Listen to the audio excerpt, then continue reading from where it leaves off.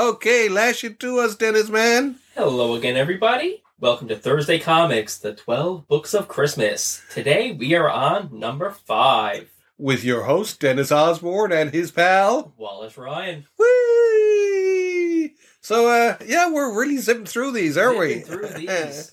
And of course, loving it. Right? Of course, it's something different to try. Just bomb out the daily ones and... Yeah, well, once again, it's like the giant size. Yeah. I love our blind list approach, right? We're blind listing, right? Like blind boxes.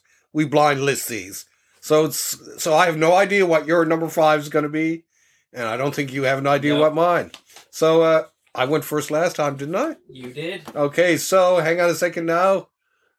Now it's time for Dennis's number 5 choice.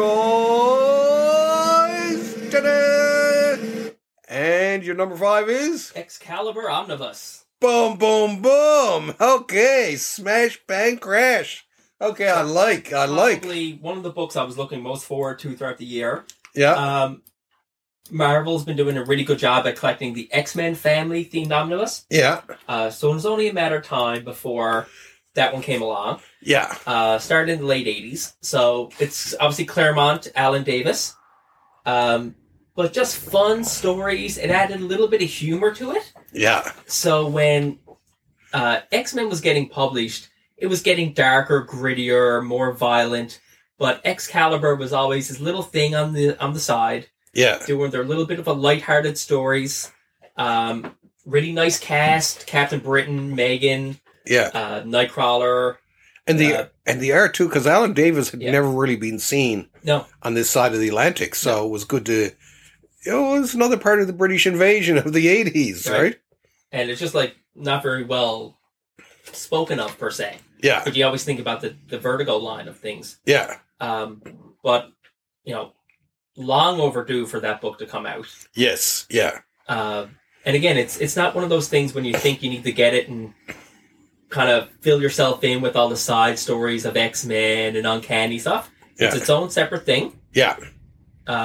It goes its own way. It goes its own way. And like I said, it's lighthearted, it's fun, the art is gorgeous. It's Chris Claremont, obviously. Yeah. So he knows how to do team books. Yeah. Is Claremont English, or is he... He's English. Yeah. Yes, that's right. He is, isn't he? Because I was thinking, now Byrne was born in England, even though he's Canadian. And he lived in Canada. Yeah. So yeah, okay. Bloody Brits. Right. Well, who are we to say? We used to be British. Right? Exactly. So, till 1949. Yeah. Well, my mom was born British subject here. And me, born in the same city, I was born a Canadian. Yeah. Dig that, people from down below there. And my dad, who's born a few years before that, was born a citizen of the Dominion of Newfoundland. There you go. So 3 different nationalities, 3 different people, all from the same family in one city, right? Which is crazy. It is, isn't it? So, but yeah, that's definitely my book, my choice for number 5. Yeah, there's something about Davis's artwork I love. I always did. He was like a smooth, silky Neil Adams in a way. A lot of people were influenced by him, just like Art Adams, Neil Adams, like that. Going into the 80s, a lot of people were influenced off Art Adams and Alan Davis. Yeah. It's just that smooth style. Yeah. And there's definitely this smoothness to his drawing that I always liked. Right. Nothing extremely flashy. No. Just clean and comic booky. Yeah, exactly. No extras, no fancy dancy things, right? Right.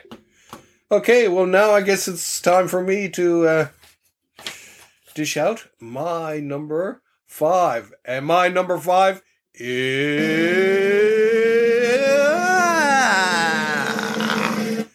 is The Complete Hate. Okay. From Fantagraphics. Now, of course, this happens to be something I've read from one end to the other. So something I know what I'm talking about. But Hate to me, it was one of the best comics of the late 80s and the 90s. It was by Peter Bagge, of course. And it was some of the funniest comics I ever read. It was actually some of the first comics that I ever read that, like, I laughed out loud. Okay. It's one thing to laugh out loud at a stand-up comedian or a funny TV show, but to laugh out loud for a comic The only other ones were probably Joe Matt, and there were a couple of, very few though. Right. But Peter Bagg, it's obviously, when you're reading it, it's like, this is definitely semi-autobiographical, because there's no way he could, that this shit is just being invented, because it was like one episode called Collector Scum. And it was Buddy and his friend got a table at the local flea market. And everything that went on, it's just like, yep. That was what it was like being on the flea market that used to be here in St. John's during the 90s. And it just rang so true. And but still one of my favorite scenes is where he gets together with, he comes back to New Jersey. Well, he moves to Seattle. At one point, he comes back years later to New Jersey, and he's visiting with an old buddy of his who he used to sell weed with and all that. And his friend's now a cop. And they're talking, and he's about the whole thing, and it always struck me. It's just like, now that's an interesting way to put to view things. to view being a police officer. I'm society's babysitter, right? It was blew my mind. And every episode, absolutely beautiful. Definitely it had a wild drawing style, and at first, I wasn't too big on it. But once I started reading it, it was just like, okay, this couldn't be drawn any other way. Right. And for anyone who's into that, there's also the complete 8-Ball, which is the early adventures of Buddy when he's in his late teens in high school and all that.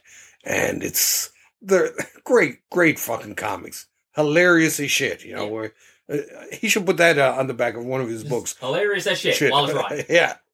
So, but yeah, fully, definitely there. So, I guess that's it for, that's it. Number 5. Putting these out in a hurry. Yes. Bang, bang, bang. Daily madness from, your 2 Cape Crusaders there, right? So again, tune in tomorrow when we list our 12 books of comics, our number 4 favorites of the year. Boom, boom, boom, boom. All right, Bill, you can play us out. Yes, hit it there, Bill.